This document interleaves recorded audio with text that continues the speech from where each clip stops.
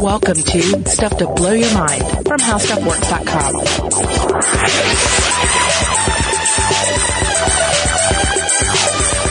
Hey, welcome to Stuff to Blow Your Mind. My name is Robert Lamb. And I'm Joe McCormick. So Robert, I want to ask you a question.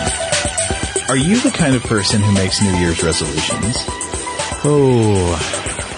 I try to be very careful about it these days. And I also exclusively begin my New Year on Chinese New Year these days. What day is that?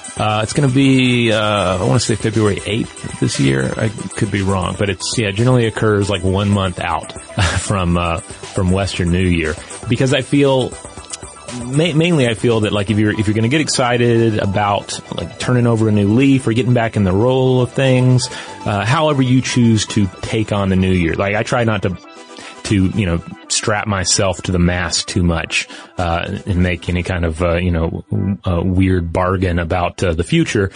But it's like just coming off the holidays, it's just too much chaos. Everything's out of order. It's the worst time in the world to decide you're going to start a new habit or a new cycle of doing things, or that you're going to engage in any level of betterment. Better to wait until January is over and try that stuff out in February. That's my approach. Yeah, I think if you're going to make a resolution, you should do it in the spring. Yeah. But have you ever made a New Year's resolution and like actually followed through with it? Like if you've tried it, was it always just kind of a thing you thought about for a bit and then, maybe in the, earlier on, but like I think last year I decided to stick to a basic yoga schedule, like decide what classes I was going to go to and make a point to go to them. And that worked out well, but that was a reasonable goal, like something that I was already sort of halfway meeting. And then I just said, all right, we're going to just roll with this routine, once things get going in February. I don't know if you've ever noticed this to be the case at a gym or YMCA or something that you go to, but they're just horrible in like January, first half of February. Oh yeah. They're packed. Mm-hmm. And then the herd thins out, suddenly nobody's coming anymore by March. Yeah, I definitely notice that because I go to yoga at a YMCA and I love it. I love my yoga teachers. I love the classes, but you do see that influx of new faces, and a lot of them are not gonna stick around. And some of them will show up with their jeans on and socks and with no understanding of what they're about to get into. Some will show up 15 or 20 minutes late or leave 15 or 20 minutes early. But it's just part of the process of people setting goals, trying new things, and not everything works out. And that's not necessarily a bad thing. But of course that's always the kind of goal you see, right? When people make New Year's resolutions, it seems like they're almost always inherently narcissistic. Like they are for personal improvement, but they're for that kind of personal improvement. Like I'm going to quit smoking. I'm going to lose weight. I'm going to get in shape. They're for things that aren't bad. I mean, they're mm-hmm. good for you, but they're sort of self-focused. Yeah, I mean, those seem to be the ones that dominate all the lists and advice columns that come out around this time of year. We want to look sexier and feel stronger and live forever. This is going to be the year I live forever. Exactly, right. And really locking down eternity this year. But instead of these kind of self-gratifying, self-improvement projects, I wondered about the personal betterment project of trying to be a better person. I know sometimes people think about this in New Year's and why shouldn't we think about it? Like if we're going to try to commit to changing our lives in some way, for the better, why not try to be better humans? Yeah. And, and I know some individuals do engage in this kind of goal setting, but it's also just as, if not more difficult. It's just as challenging as trying to change your body. You're going to try and change your mind state instead.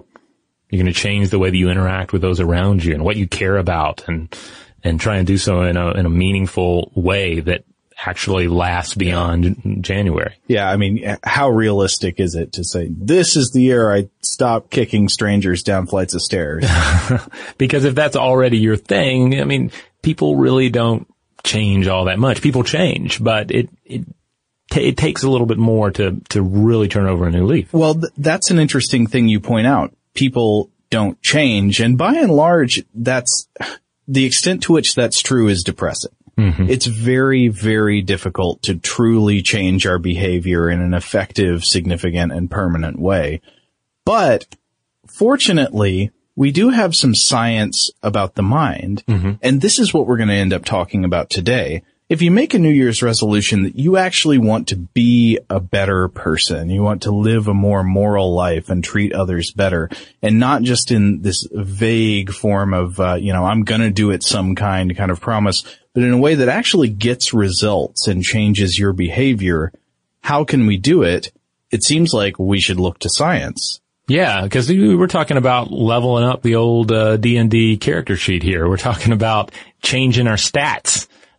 What does science have to say about stat adjustments on the real life character sheet? Right. And I can already hear people objecting and saying, wait a minute, you can't do that because science is about empirical facts and morality is about values, and those things don't mix.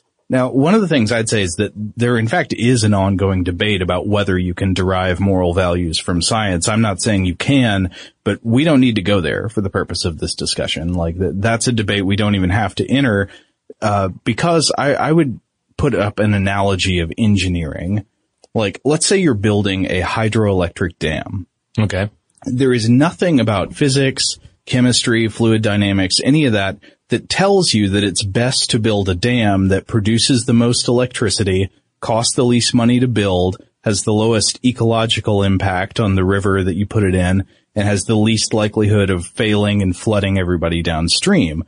But if you start with those priorities as your assumptions, you can most definitely use scientific fields like physics and chemistry and fluid dynamics to build the best possible dam to achieve those goals.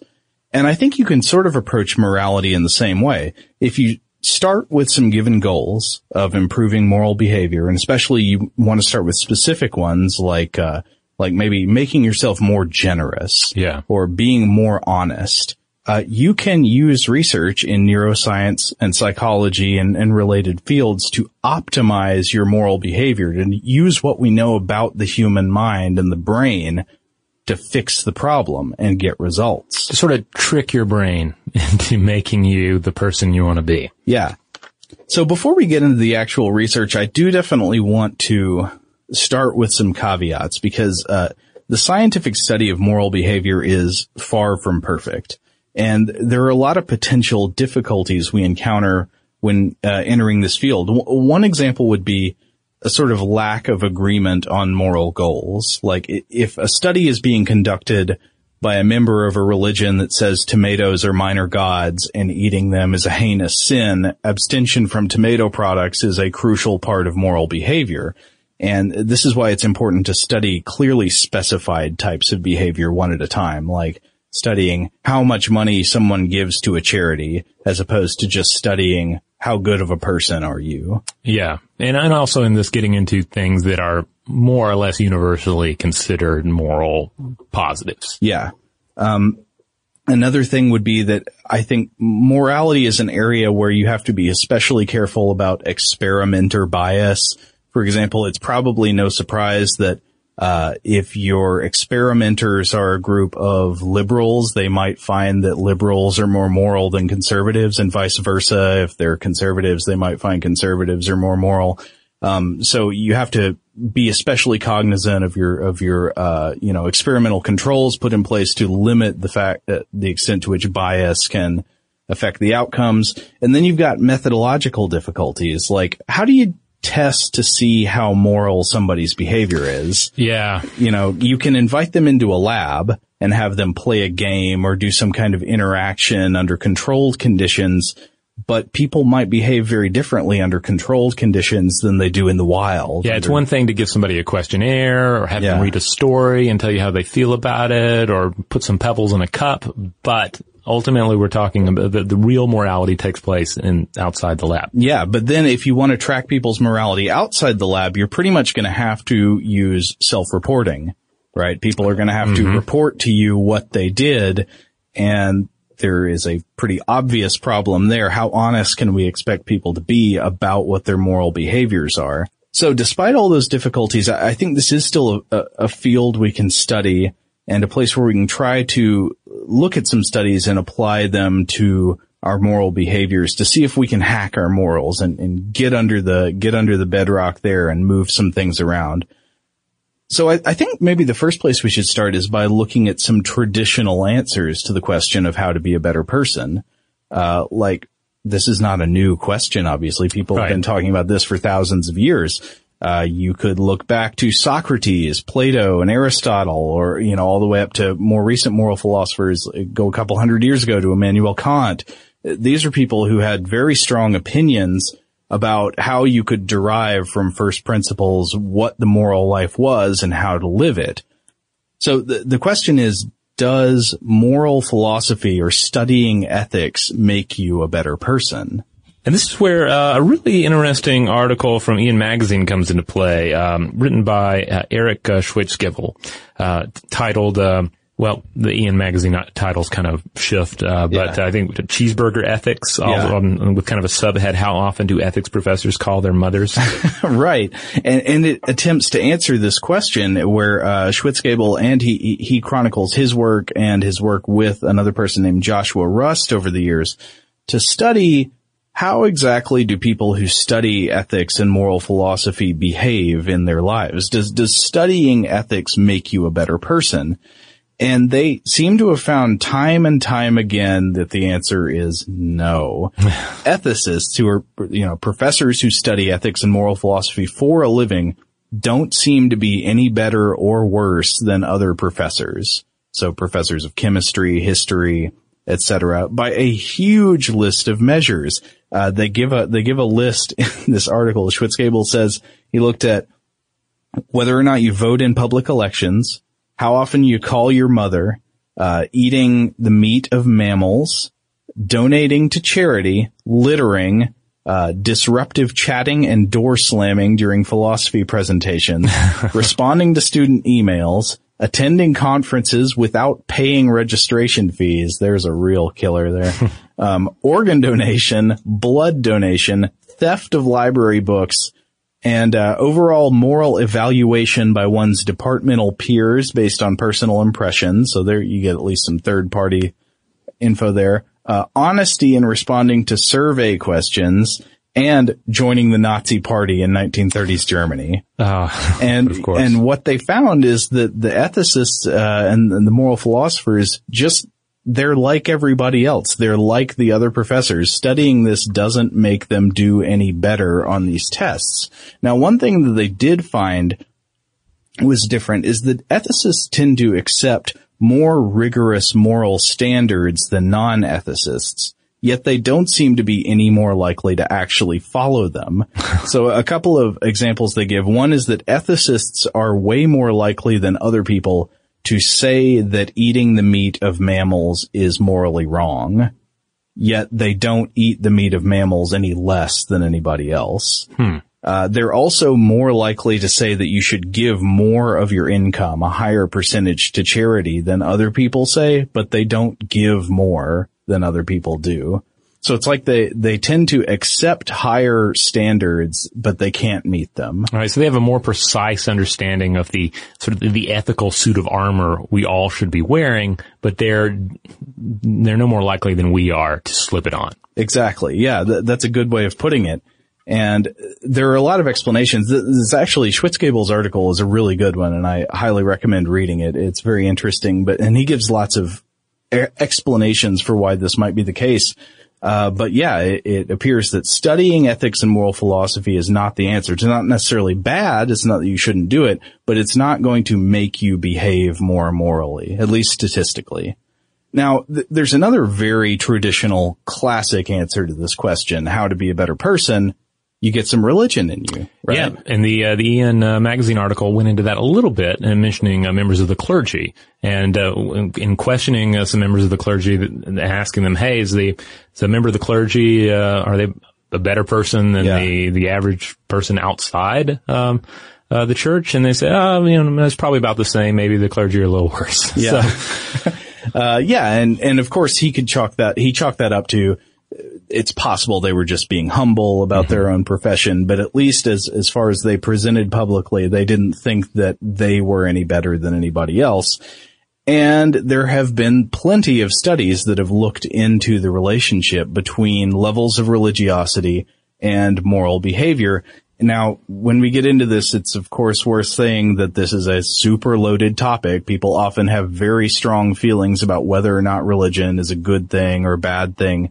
So it's, again, very easy to see how bias could creep into scientific research on this subject if we're not careful. But like we said, there have been lots of studies. The answers seem to be, I would say, very complicated and contradictory. You see stuff going on both sides in both directions on this. For example, I know you found one study that said religious belief in hell is linked to lower crime, right? Yeah, that was a 2012 paper, Divergent Effects of Belief in Heaven and Hell on National Crime Rates by Azim F. Sharif. He co-authored it at any rate, psychologist. And, he compared national crime rates, with rates of belief in heaven and hell in 67 countries. And, he came back with some interesting findings. First of all, heaven's belief rate is almost always higher than hell's belief rate. And that kind of collaborates my personal theory that hell is always, an unwanted add-on for many religions or for even just semi-religious people. It's the side dish we didn't order and generally we don't want to eat it. But the paper's major statistical finding was that nations with higher belief rates in hell predicted lower crime rates, while higher belief rates in heaven predicted higher crime rates. Wait, what? Yeah. So essentially the idea here, I guess, that you could say that the stick was more effective than the carrot, as far as the religious worldview goes, and that hell-fearing citizens are more mindful of screwing up in this life, while the heaven crowd think they've got it knocked in the next life no matter what. It's, but even this study underlines some of the problems here, because when you just talk about religion, what are you talking about? Religion has one religion or even one slice of a particular faith might tweak the carrot stick scenario a little bit in one direction or the other. How is this system of faith enforcing moral behavior? Is it really cutting you off from the world around you and focusing inward? Is it focusing outward? It's going to vary from faith to faith. Yeah, and it's going to vary from person to person. I mean, part of the problem here is that when we're dealing with science, we're always dealing with broad statistical phenomena. So it might be the case that in general, religion makes people better, but it actually makes you worse, or vice versa. In general, it makes people worse, but it makes you better. You could be the anomaly. You could be different than the average. Yeah. And I also want to mention that there's a 2003 Harvard study that determined economic growth responds positively to the extent of religious beliefs, notably those in heaven and hell. So their take was that higher religious beliefs stimulate economic growth because they help sustain behavior. But again, that's an economic view. But then again, there's, I know we read some research this year about, the effects of religious belief, or at least correlations between religiosity in children and, altruism, right? Yeah, this was a new study that came out, titled The Negative Association Between, Religiousness and Children's Altruism Across the World. And this was published in the journal Current Biology. It was a study of 1,170 children in Canada, China, Jordan, Turkey, South Africa, and the United States, and included 510 Muslims, 280 Christians, and 323 non-religious children. And what did they find? Their key findings were that, first of all, family religious identification decreases children's altruistic behaviors. Decreases it. And that religiousness predicts parent-reported child sensitivity to injustices and empathy.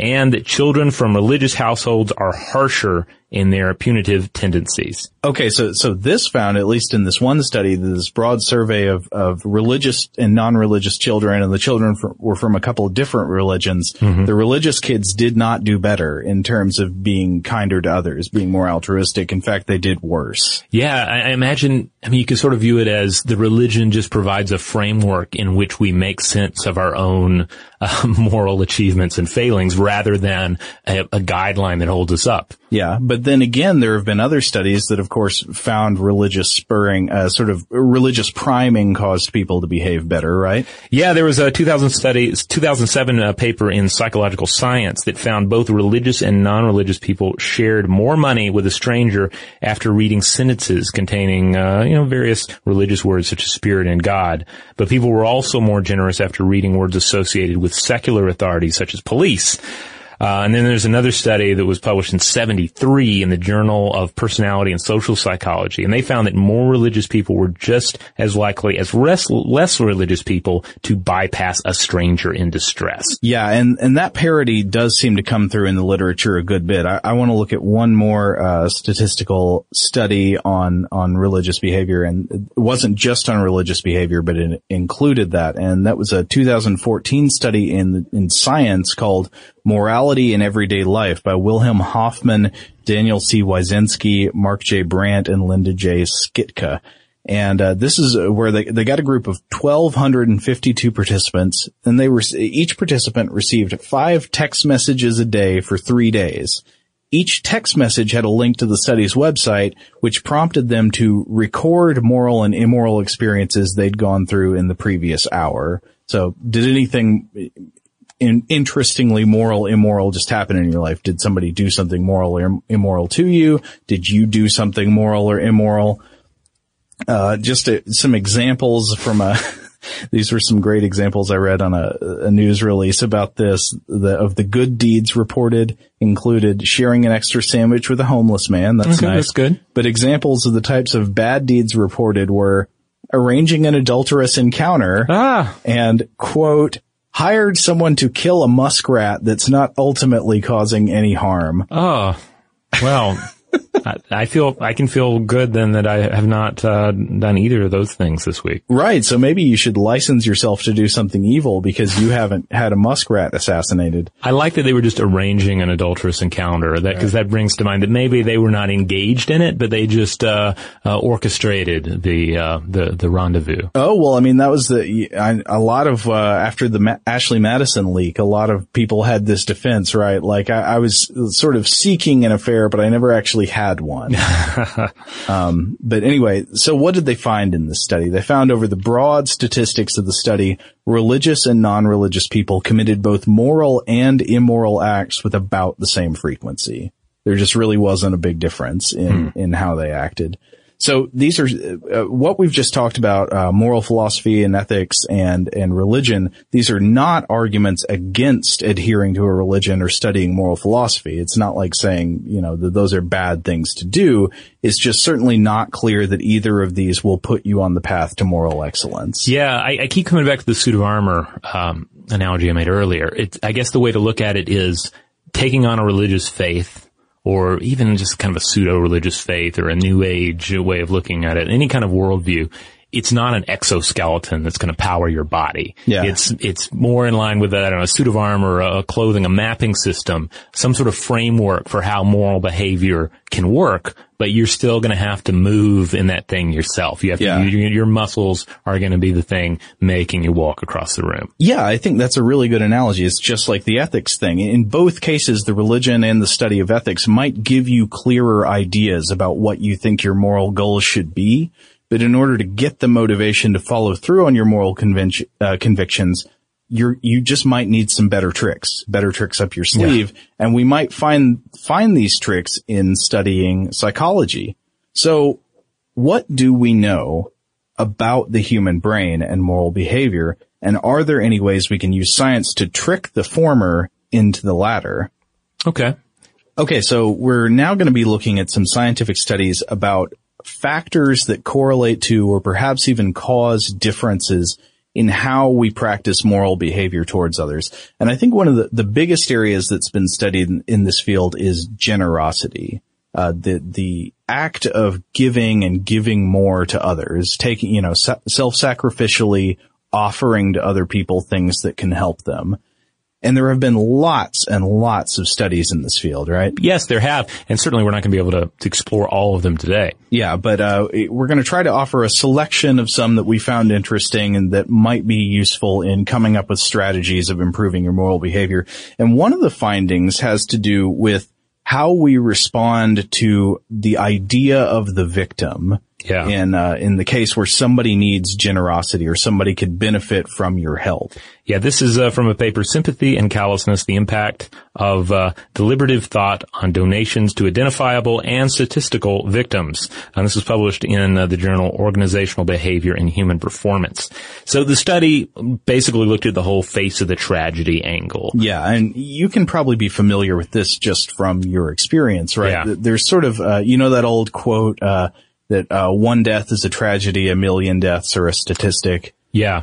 It sort of goes along those lines, right? Yeah, this boils down to the common fact that if a tragedy occurs somewhere in the world, what are you going to respond to? You're going to respond to a statistical breakdown about how many people are suffering and what happened, or are you going to respond to that one evocative photo of a single individual who's suffering? Yeah, and it shouldn't be the case, but it is the case that the former is true. If you care about helping one person, you should care 100 times as much about helping 100 people, right? Mm-hmm. But that is not, in fact, the case. That is not what our brains do. Yeah, this study found that when thinking deliberatively, people discount sympathy towards identifiable victims, but fail to generate sympathy towards statistical victims. So, some of the key takeaways from this study were that teaching or priming people to recognize the discrepancy in giving toward identifiable and statistical victims has a perverse effect. Individuals give less to identifiable victims, but they don't actually increase giving to statistical victims. So this is not just what we mentioned, but the fact that thinking about it deliberately doesn't help. In fact, it makes you less generous. Yeah, I guess it's kind of like you see through, what were the old TV ads where for just pennies a day you can help this child? I can't remember her name. The actress from All in the Family would do those commercials. No, it's true. If there's like a Save the Children or something like that, they'd say this child is Jeffrey. Jeffrey needs help, when really the problem is that there are many, many children who are suffering.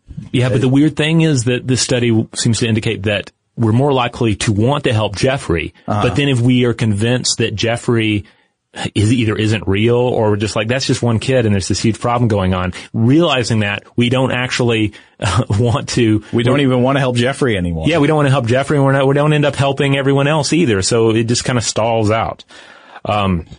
They found that if organizations want to raise money for a charitable cause, it's far better to appeal to the heart with that photo of Jeffrey than to the head with a full sort of NPR breakdown about who's suffering and what the needs are. Yeah. Feeling rather than analytical thinking drive donation. Yeah, so that's kind of unfortunate because on one hand you always want to provide people with the most true, accurate information possible, right? But it turns out that in general, people respond more to perhaps a skewed, not fully accurate picture of the problem. You're more likely to help if you haven't thought about the problem all that much and you're responding emotionally to one particular anecdote about a particular person's suffering rather than a true, numerical representation of the scope of the problem and asked to think about it deliberately, right? Yeah. So anyway, the takeaway from this though might be that if you want to be more generous, focus on the anecdote, right? Yeah. Focus on individuals and also don't give into the into the skepticism of, or just the negativity of saying, hey, you're trying to manipulate me with this picture of this child or this suffering individual. I guess take it at face value. Unless there's something shady going on, take it at face value that, this is what's going on and I need to emotionally connect with this.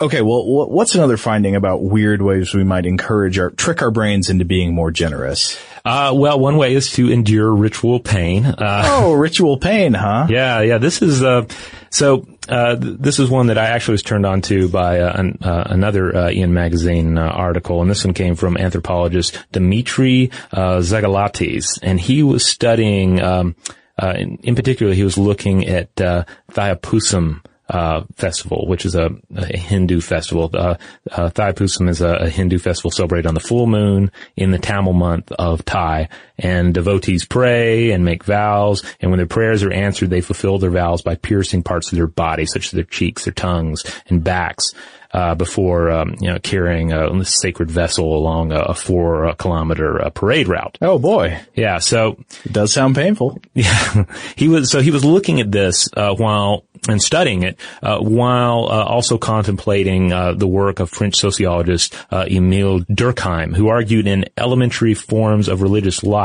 that's a 1912 work, that the collective performance of ritual generates a kind of electricity, an ecstatic state of shared excitement that he referred to as collective effervescence. So, taking that in mind, he looked to see what kind of effects does this painful ritual have on behavior, and in particularly generosity. He found, quote, those who had participated in the extreme ritual gave twice as much as those who had taken part in collective prayer. He found the same high levels of generosity among those who had themselves gone through the painful activities, as those who had just merely followed the procession and without actually engaging in self-torture. So, as it turned out, the painful ritual boosted pro-social behavior for its participants. So you could look at this in a number of ways, right? Mm-hmm. I mean, you could think that, well, maybe just the sort of ecstatic state of mind that this ritual puts you in primes you to give more, or you could look at this as a function of just sort of a secondary function of being deeply involved in a social and religious community, right? Yeah. I mean, on one hand, you can also say that, you're feeling this pain, and therefore in pain you're maybe more empathetic to the suffering of others. But indeed, you're also putting yourself in this collective effervescence. You're allowing yourself to perhaps catch generosity, to catch it as if it were some sort of a disease or an illness. And that leads us to another thing that scientists have found about generosity, which is that to a certain extent it's contagious. Yeah. And it's actually in specific ways that it's contagious. There are other ways in which it's apparently not contagious. But yeah, what have people found about the social contagion of generosity? Well, there's a paper, The Social Contagion of Generosity, by Melina Teveskova and Michael W. Macy. And they basically looked at two ways that you can encounter generosity. Either you've been a recipient, or you've watched someone else receive it.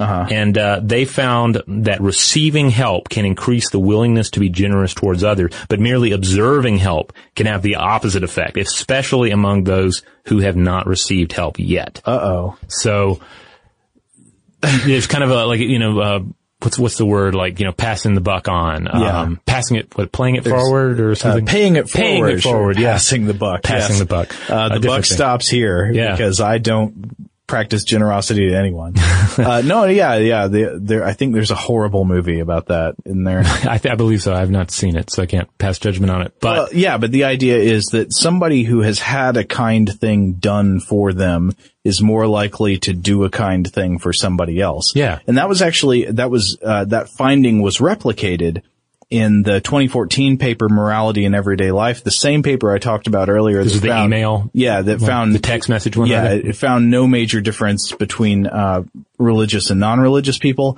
It also found support for moral contagion. They found that people who benefited from a moral deed were more likely to do something moral for somebody else later on. So you could potentially chalk this up for being an argument for being a part of, if not a religious community, then some sort of close community that engages in generous activity, right? Yeah, or even to each other and then also to outsiders. I mean, if you really wanted to trick your brain this way, you could set up a relationship with somebody where you say, hey, you're going to be my generosity contagion buddy, and every day you're going to do 3 nice things for me that I didn't expect that'll maybe prime me to just be a more generous person for the rest of the world. So like pretend you're a vagrant as if you're a character in a Sherlock Holmes story. And then when people are generous to you, this will instill generosity in yourself. Yeah, it could be. But at the same time, if you want to trick your brain into being more generous, apparently you shouldn't watch people being generous to others. Right. Because that, you can just kind of diffuse the responsibility there. Yeah. You know, you watch somebody else doing some community work and you think, oh, that's nice. Well, I'm glad those people are getting the help they need. I can go, kick somebody down a flight of stairs. Yeah. Or maybe even think, hey, nobody's helping me out. Well, I'm going to go on and do my thing. One more funny thing I found about generosity, I'm not going to spend a lot of time on this, was just the finding that supposedly there are gender differences in what encourages people to be more generous. And there's a study that found that apparently men are more likely to donate to the poor if reminded that doing so indirectly benefits them as well, as opposed to other encouraging justifications like, oh, the person really deserves the help, or they've had a hard time. Men are most likely to donate if you make the case to them that the donation is good for the donor. Huh. Okay. So if you need to trick yourself with that in mind, you can certainly use that for manipulative purposes. Well, let's move on to another quality, honesty. Honesty. Robert, I want to put you in a scenario. Okay. Imagine I give you a die, like a gambling die. Okay. And I tell you that I'm going to pay you a sum of money corresponding to the number of your rolls. So the higher you roll, the higher the payout. 6 dots gets you the most money. The Cyclops eye gets you the least. And I ask you to roll your die once so that I can't see it. And this is the money roll. Okay. And then I allow you to roll the die a few more times just so you can rest assured that the die is not loaded. It's a regular die. You can roll whatever number.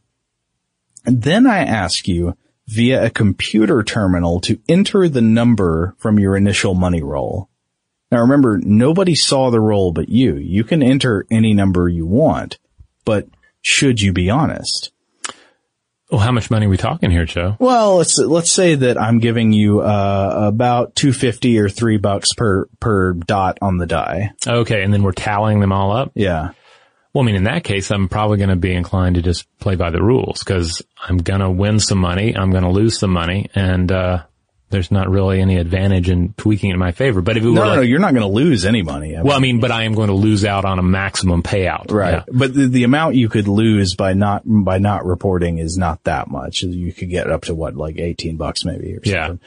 Okay. But if it were for a single amount, if we were doing one die roll for say $300, and I didn't have it in my head that this was like coming out of your pocket, that this wasn't going to hurt anybody, that basically you had $300 to spend on this experiment. Right. Then yeah, I would definitely, lie about it. So there's a price on your honesty. If there is a price on my honesty, if it does not hurt anyone, sure. Yeah. I mean, it would be different if it was like, I really wanted to, take my wife out to dinner for our anniversary, but I'm also going to do this crazy dice game instead. Well, let's go back to about $2.50 per dot. Okay. Imagine this under two different scenarios. Number one, you can take as long as you want to enter the number into the computer. You do your rolls and you can just sit there and enter it whenever you want. The other scenario is you have to enter it very quickly, like within some number of seconds. Does this change what happens? So I'm going to have less time to decide if I'm lying or not. In that case, I'd probably be tempted to just enter the truth. Yeah. Funny you should say that because actually there's a study from Psychological Science in 2012 that found exactly the opposite. They found, the paper was called Honesty Requires Time and Lack of Justifications by, Shaul Shalvi, Ori Elder, and Yoela Berebi-Meyer. And they found that people who could take as long as they wanted ended up being more honest. Huh. But wait, you might be asking, how did they know how honest people were being if they couldn't see the die? And here, this is a interesting fact about the study. They just used the power of statistics. Over many rolls, the average die roll will begin to converge on the natural average of 3.5. You can do the math yourself. Add up 1 through 6 and then divide by 6 possibilities. The average should be 3.5. So if you try this with many participants and you notice at the end that their average is much higher than 3.5, you can be pretty much certain that they're lying. We can assume almost nobody lied to reduce their payout. Yeah. Thus the answers consisted always of a mix of truthful reports and then deceitful, inflated reports. So they did one experiment where they forced people to enter their result within 20 seconds, and then, of course, they gave people as much time as they wanted. And for the people who had to enter their role within 20 seconds, they found an average of 4.6. People were really, really entering those sixes. And then they found that people who did not have any time pressure entered a role of 3.9. So both groups inflated their averages, but the people who had more time to deliberate, who didn't have a time constraint, were more honest. They lied less. Huh. And then they did a separate experiment where they did it again, but they just gave people 8 seconds. So even less time to make the decision. The people who had 8 seconds had an average of 4.4, so a little bit less than the people who had 20 seconds. But the people who had no time limit reported an average of 3.4, so pretty much right on the average. So basically they're saying without time to reflect, people are going to default to cheating. Yes. So the take home here would be think long and hard about your moral decisions, and that will perhaps lead you to the more moral choice. Well, though that might not necessarily be the case with something like generosity. This is a funny thing where our decision to be moral, and the way we hack our brain to follow through with it is different depending on what moral quality we're trying to encourage. According to this study, the longer and more deliberately you think about something, probably the more honest you're going to be, the less likely to cheat you're going to be. But on the other one, you know, we saw that deliberative thinking about generosity made people less generous. Yeah, and in fact, there's a 2015 study from the University of Missouri Columbia, and their findings actually say trust your gut, don't think about it. Just go with your gut instinct, and that's liable to be the more moral choice. Huh, how'd that work out? Well, and I should note that the moral choice here within the framework of the experiment relates to cheating. So they took 100 individuals, they gave them a questionnaire to determine their base dependency on gut instincts, and then they read them stories in which they make a mistake and blame a coworker. And in the control group, they take full responsibility for the mistake. So Their findings were, first of all, that individuals who are prone to trust their instinctive hunches may at times be less likely to commit immoral acts compared to those who tend to discount their intuition. Huh. So, yeah, if you're the type of person who says, is this the right choice? This is probably not the right choice. Then you're probably going to end up flipping, right? And they also found that people who tend to rely on their gut instincts are less likely to cheat after reflecting on past experiences during which they behaved immorally. Oh, okay. And then they did a second experiment. The participants were asked to write about a time they acted immorally, or a control topic with the control group. And then they were asked to take an unsolvable IQ test. People who tended to rely on their gut feelings, they found are less likely to cheat after reflecting on a time when they behaved immorally. And the theory here is that people try to compensate for past bad behavior by acting morally in the present. So you might be, if you're a person who follows your gut instincts, you might be more likely to tell the truth if you think about a time you were dishonest in the past. Yeah, it kind of depends on what your gut instinct tends to be. What's your base gut instinct? If your gut instinct is always to lie about your die roll, then stick with it. Know your gut. Know if your gut is good or evil. Right. Well, I mean, that gut instinct, it sounds like what they're talking about to me is what we would call conscience, right? Mm-hmm. That, you can have rational deliberative processes about thinking about what's the right thing to do. Should I do this? Should I not do it? But then there's also that sort of involuntary, that internal critic that you don't even really have control over. It's just the thing that nags at you that tells you, you really shouldn't do this. That sounds like the kind of gut feeling to me, right? Yeah, I feel like mindfulness is a good take home from either of these. Like the greater extent to which you are just mindful of the voices going on and the temptations and what's coloring your responses can be a great aid in making the correct moral choice. Yeah. Okay, I got another one. What about forgiveness? How about is there any science related to forgiving others, not holding grudges and letting things go? There is, and this is one that's always fascinated me because I'm hard about holding on to my grudges sometimes. Yeah. And I don't want to hold on to them, because grudges are horrible They weigh you down. They weigh you down. They fill your thought. You find yourself thinking about like somebody from high school that you hated, even though like that person, they don't even exist anymore in your life, but they're still carrying weight, on your consciousness. You just get real happy when you see that person from high school post something embarrassing on Facebook. Yeah, that sort of thing. I feel like everyone can relate to this on some point. You know, you end up keeping your Nixon enemy list in your head and, and you cling to it, but you don't want it in your life. You want to forget it.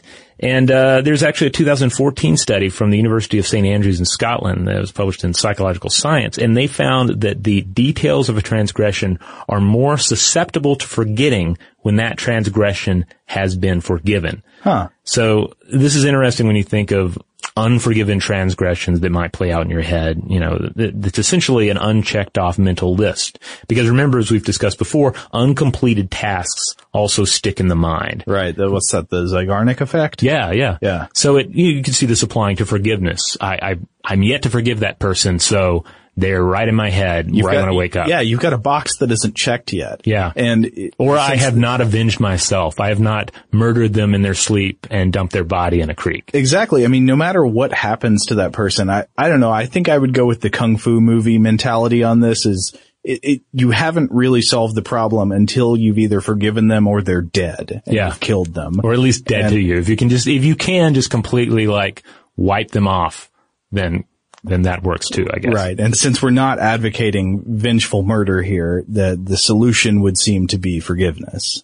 And then there's also a 2015 study from the University of Missouri-Columbia that found that forgiving others protects women from depression, but not men, thus pointing to the importance of gender-specific counseling or treatment.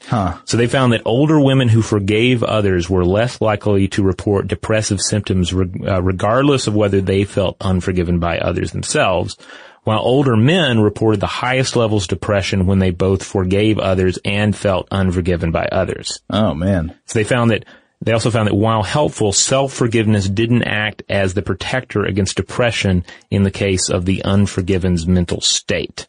So this kind of plays into the whole adage, like, you have to forgive yourself before you can, move past some, traumatic occurrence. Like, there's a little truth to that, but some people are just way too good at forgiving themselves. Oh, yeah. Some people, like, that's the easy part. They did that the second after it happened, right?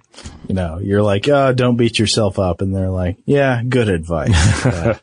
And then there's also some research from Ohio State University that suggests that people who have trouble metabolizing glucose in their bodies show more evidence of aggression and less willingness to forgive others. So they have this transgression in their mind, and they have just more of an aggressive response to it, and that there may be a body chemistry scenario underlying it. They point out though that the potential problem here is that the number of people who have trouble metabolizing glucose, mainly individuals with diabetes, is rising rapidly. From 1980 through 2008, the number of Americans with diabetes more than tripled from 5.6 million to 18.1 million. Well, that sounds like a difficult thing to turn into a recommendation for somebody's behavior. If it's like manage your internal blood sugar so that you don't have blood sugar problems, and that'll make you less aggressive to others. I mean, it's good to have good blood sugar in any case. And here is maybe another benefit of that. Yeah, well, I mean, potentially boosting glucose levels could reduce some temporary aggressive behavior. So I don't know, if you're feeling a little unforgiving of someone, have a sucker. Put a little extra honey in your tea and see how that suits you, I guess. But sugar yourself responsibly. Yes, indeed. Now, here's another one that I found pretty interesting, offering the observation that it might be true that altruism, the giving to others, being kind and supportive of other people, is encouraged by a feeling of awe. And so this is a May 2015 paper in the Journal of Personality and Social Psychology called Awe, the Small Self and Pro-Social Behavior. They found that the feeling of awe may cause people to behave more altruistically than they normally would. The paper was by Paul Piff, Pia Dietz, Matthew Feinberg, and Daniel Stancato, and Donker Keltner. And so they offer a couple of things in terms of defining awe. Just a couple of quotes from the paper here. One is that First-hand accounts of awe felt during experiences with religion and spirituality, nature, art, and music often center upon two themes: the feeling of being diminished in the presence of something greater than the self, and the motivation to be good to others.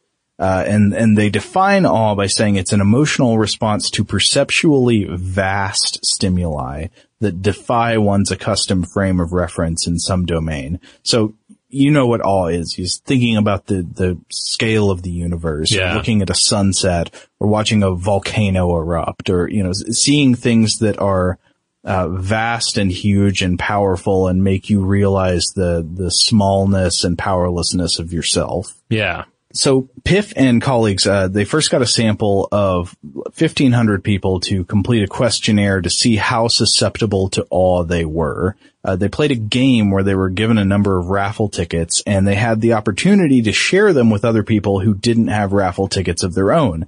And the researchers found, first of all, a correlation between people who reported a tendency to feel awe and generosity. So if you're one of these people who is likely to have experiences of awe, you're more likely to be generous. Then they conducted 4 more experiments involving individual behavior tests. So people in an experimental group would be given an experience designed to induce awe, such as watching a slow motion video of droplets of water splashing into milk, or watching a montage of large-scale natural threats like tornadoes and volcanoes, or being in the presence of huge eucalyptus trees. And the majesty. Yeah, exactly. And what? Almighty eucalyptus. The koala bears, I'm feeling awe at the way they grip my skin.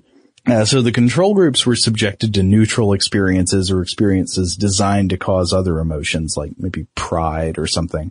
And what they found was, yes, the experience of self-diminishment we call awe does seem to cause people to behave more altruistically towards others. Huh. Thinking back, I can definitely relate to this idea of awe and altruism. Specifically, I've never been to Burning Man, but I have been to some regional burns. There's kind of like offshoots of it. Uh-huh. And at these places, the ones I've been to, they have a gift economy where ideally nobody's going to be selling this, that, or the other. You're sharing food. There's more of an openness in just how you relate to each other. And I remember just stepping into that and then growing accustomed to this environment where suddenly you're smiling and saying hi to everybody instead of, just sort of the head down, eyes on your feet approach to taking public transportation in a large metropolitan area. Like it is kind of awesome. You find yourself realizing, whoa, people can live like this. People can interact with each other in a different way.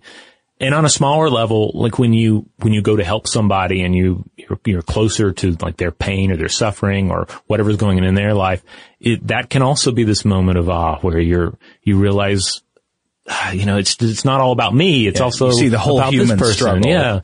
Yeah. You kind of do that powers of 10 zoom out from your own life. What this study reminded me of was something I'd read about in the past known as the overview effect in the literature about it, which has to do with a commonly reported feeling that astronauts talk about once they've been to space and seen the Earth from above. Yeah.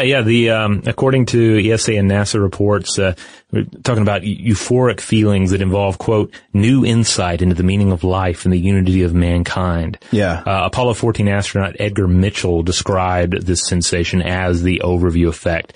And I have a nice summary of this from Discovery Space writer, and I believe he's still head editor over there, Ian O'Neill, who I used to work with. He explains it as follows, quote, he described this sensation gave him a profound sense of connectedness, with a feeling of bliss and timelessness. He was overwhelmed by the experience. He became profoundly aware that each and every atom in the universe was connected in some way, and on seeing Earth from space, he had an understanding that all the humans, animals, and systems were a part of the same thing, a synergistic whole. It was an interconnected euphoria. Huh. Because the Earth is so small and we're up above it in a spaceship, essentially. Well, yeah, I mean, it's hard to imagine anything more literally awe-inspiring than that, right? I mean, that's almost perfectly the definition of awe, realizing the smallness, being diminished in the face of incomparably vast phenomena. When you're in space and you suddenly realize that Earth isn't the universe. It's a tiny rock, and we're these tiny creatures occupying the surface of the rock.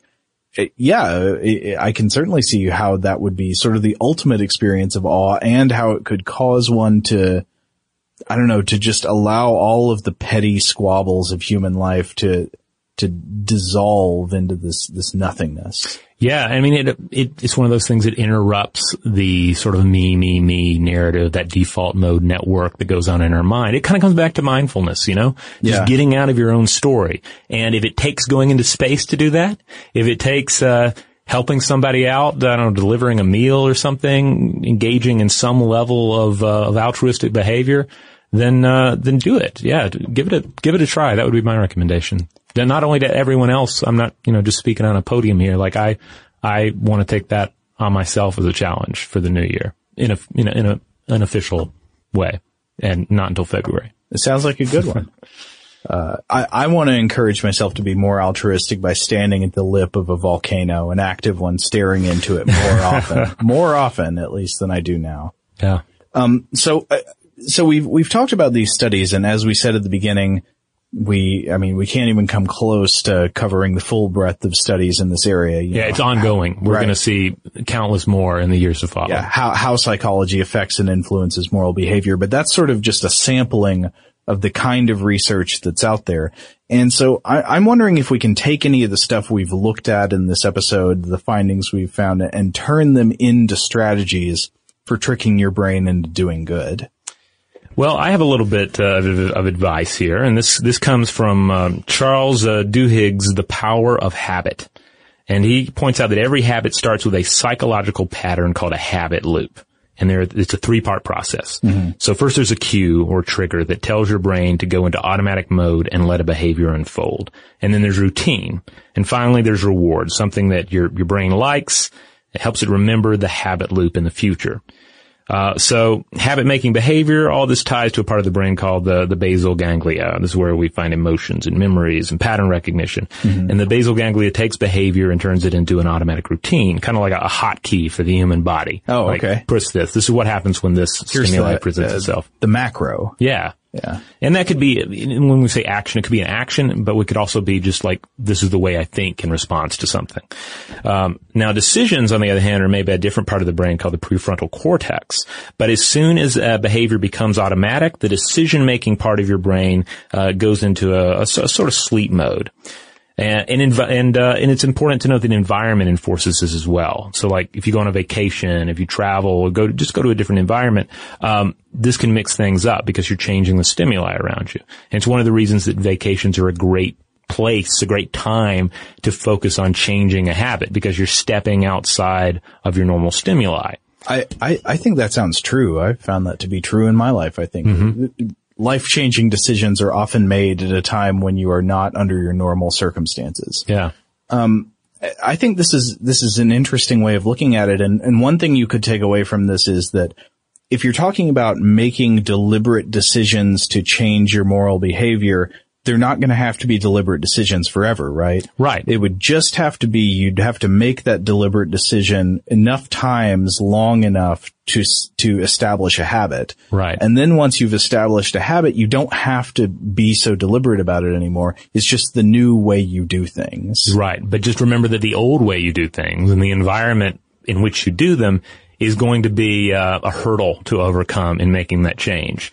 Because, whatever you're planning to do, stand on the edge of a volcano or, share half your sandwich with someone who's hungry, there's still going to be that temptation to sit in front of the, Xbox and play a game instead when you see that little green eye staring at you. But maybe if the game you're playing on the Xbox is so awe-inspiring that it really does diminish your sense of self, it would make you more altruistic. Okay. Maybe. That sounds like a good premise for a study. Well, let's see. Let's design a video game to hit all of these features we've talked about. So you'd have a game that you have to enter your credit card information in the game.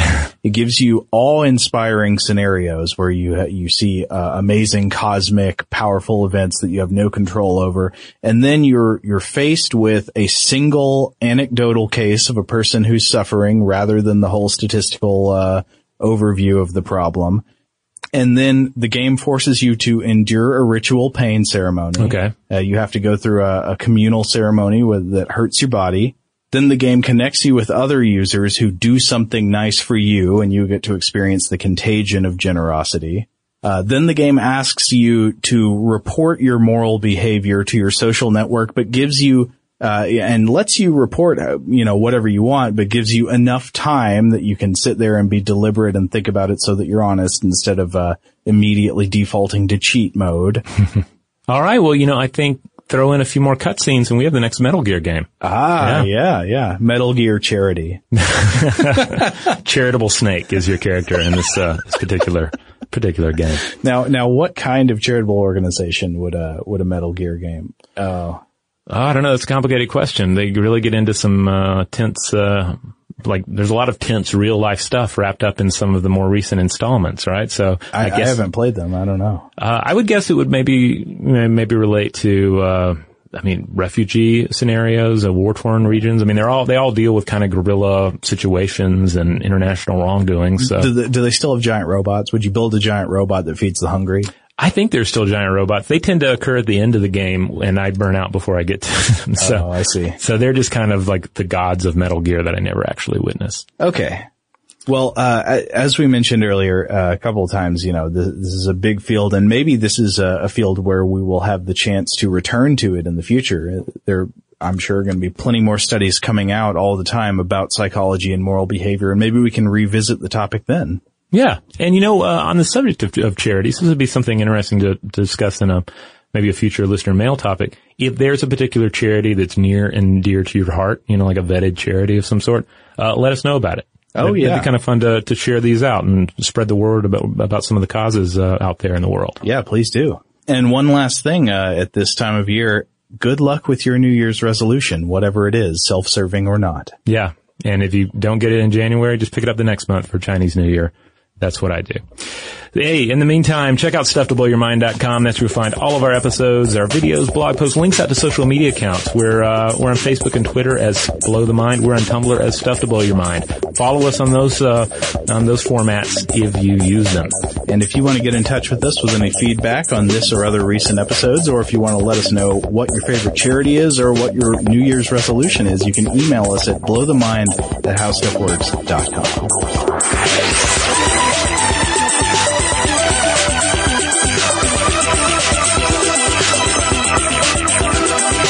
For more on this and thousands of other topics, visit howstuffworks.com.